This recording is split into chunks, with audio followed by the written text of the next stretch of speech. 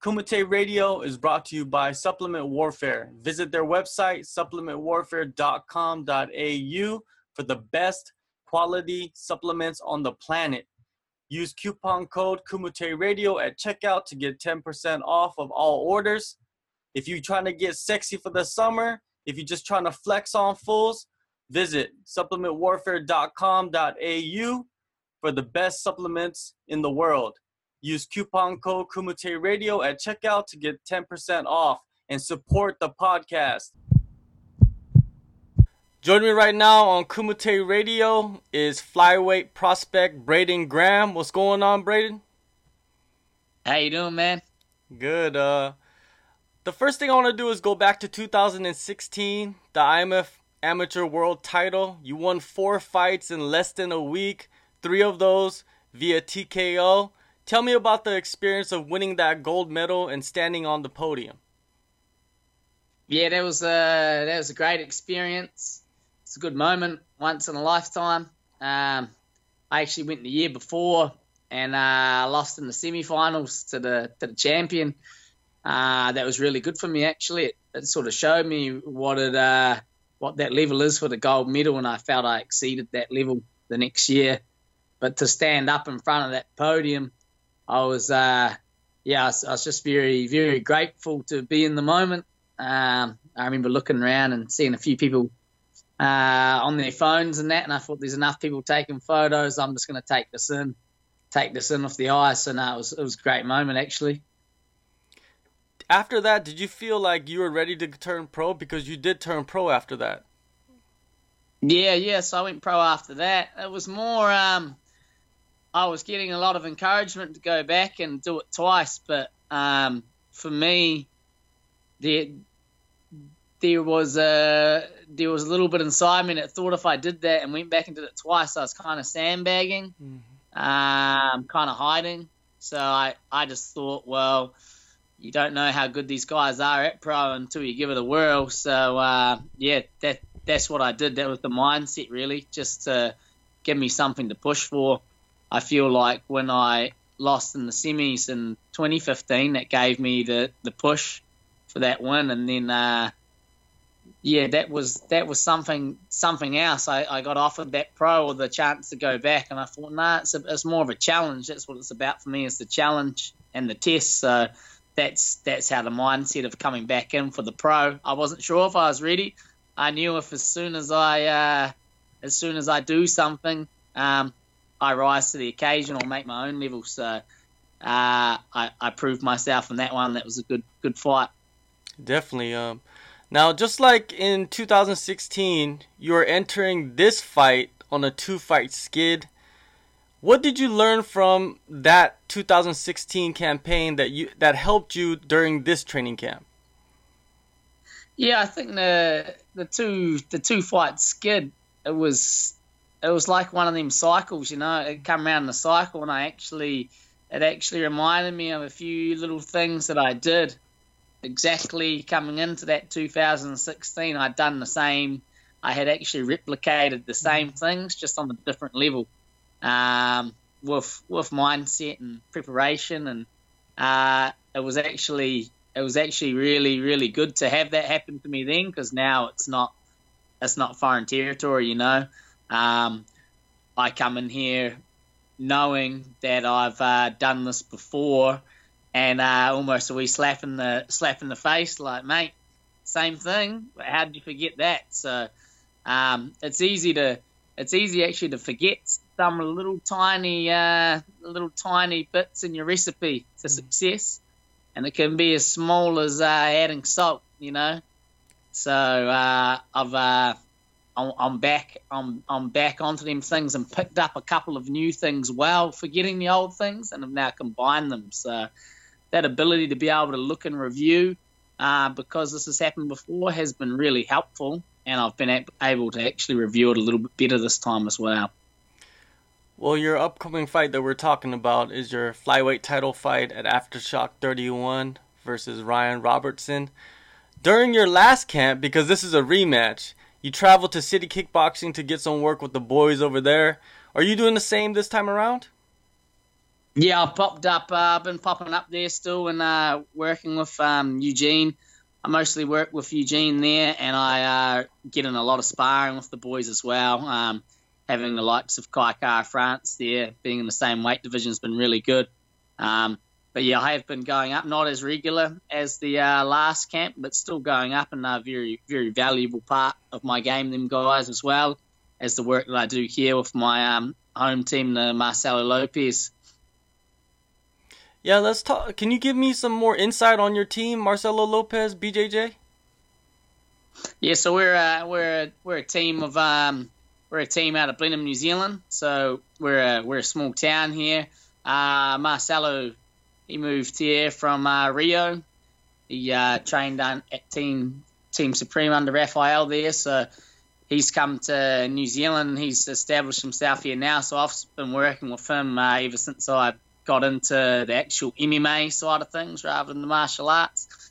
And we're a team of die-hard grapplers, really. That's what we like. That's our bread and butter. A lot of like-minded people have been attracted, and that's we all work together, and that's where our successes come. We've got myself that's won the IMF world title, and then also my teammate Gace. She won the IMF world title last year as well, in the lightweight women's division. So that was really good. That showed that our success out of this gym isn't a fluke. We've got a good recipe here, and we're going to keep sticking to it. How pivotal has Marcelo been to improving and elevating your ground game? Yeah, he's been really, really, really good. He's the main reason behind the ground, and this time here we've really stepped it up because of the couple of mistakes I made in the last fight. Marcelo took that very personal. That they took them personal, even though it was me that made the mistakes. He's been really on my case for the grappling, because I mean, that's what me and him love. Like, at the end of the day, yeah, we love all aspects of fighting, but it's the grapple there. That's where I really excel, and he's been really working, and it's more the details that he excels me on, and I think he understands how to communicate with me, and he's been working with me long enough to understand how I learn things. He changes his style a lot for each person, but he really has a good teaching style that he switches on for me. And I think that has been really, really influential for my grappling, being able to actually teach me in the way that I like to be taught. You faced Robertson last June. You dropped a decision. Looking back at that fight, how do you assess your performance? The performance, I was happy. I was happy with certain areas of it, and then I was unhappy with other areas. So it was quite a good performance, and in the way that I got a lot from it. I learned a lot about myself, and I also learned a lot about different areas of the game. But I think the main thing that from that performance is I see what I was doing was working. I had the right game plan. I just made a couple of little mistakes, and I feel like I beat myself in that fight. So I'm really keen to get back in there, and it's another good measuring stick. Full credit to Ryan on what he did last time, but he knows it's not going to happen again, and I know as well. Aftershock 31 is going down in Brisbane. Even though you are from New Zealand, you have fought in Australia often. Does it seem like a second home to you by now? Yeah, that sort of Brisbane Gold Coast area seems to be coming around to be like my second sort of flight home. I got a lot of friends there that always come out. But yeah, I'm pretty comfortable fighting there. I think actually most of my fights have been in Vegas, and then it'll probably be there second. So yeah, it's coming around. I haven't fought in New Zealand for a long time. I'd like to come back and get here. I think I've only had about two two of my 15 or so have been in New Zealand, and yeah, the rest have been away. So it would be good to get one back here, but Brisbane Gold Coast is becoming pretty familiar. Well, the first step is to win a title, and if you have a belt, then there's a better chance of bringing it back to New Zealand, right?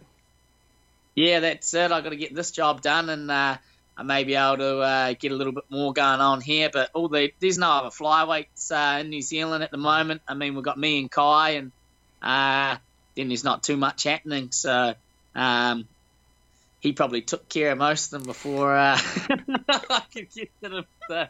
So we'll have to sort something. We'll have to sort a few more of these Aussie guys out until some of the new fellas come through and push them back down again as well. So it'll be cool. Yeah. Going into this rematch with the title on the line, what is the mental approach for you?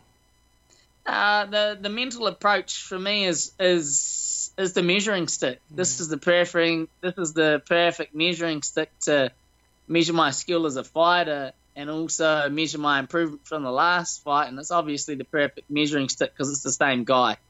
You know, I'm not going to turn up and be like, oh, you know, I've improved so much, but maybe my style just matched up better with this fella.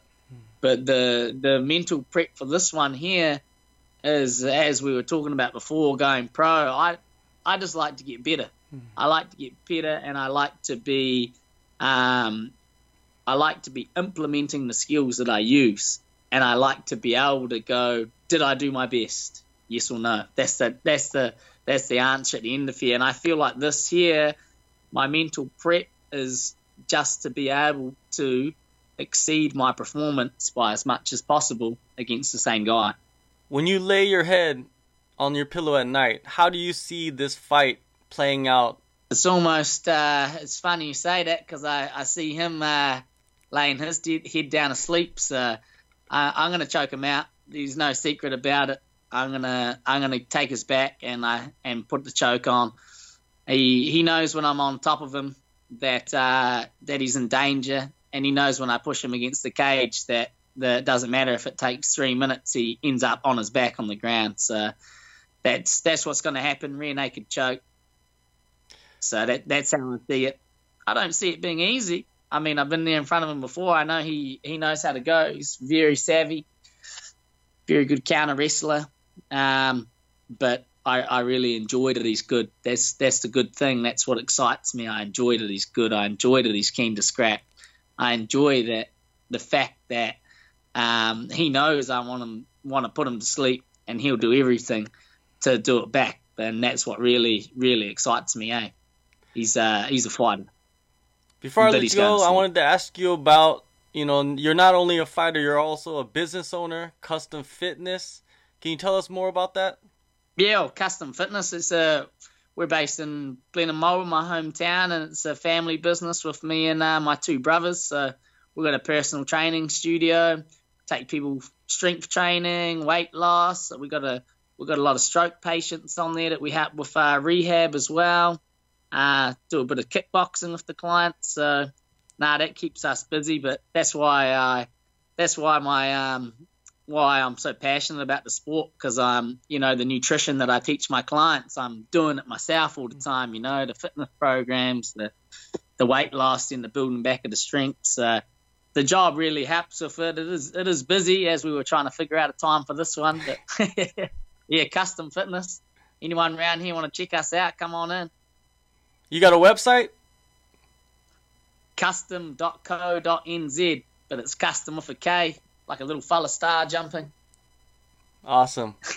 All right, Aftershock 31, Brisbane, Australia, flyweight title on the line. It's going to be a great scrap, because always a rematch is a great scrap. So thank you for your time, Braden. That's it. Thank you very much for having me on, and someone get a pillow ready. This boy's going to sleep.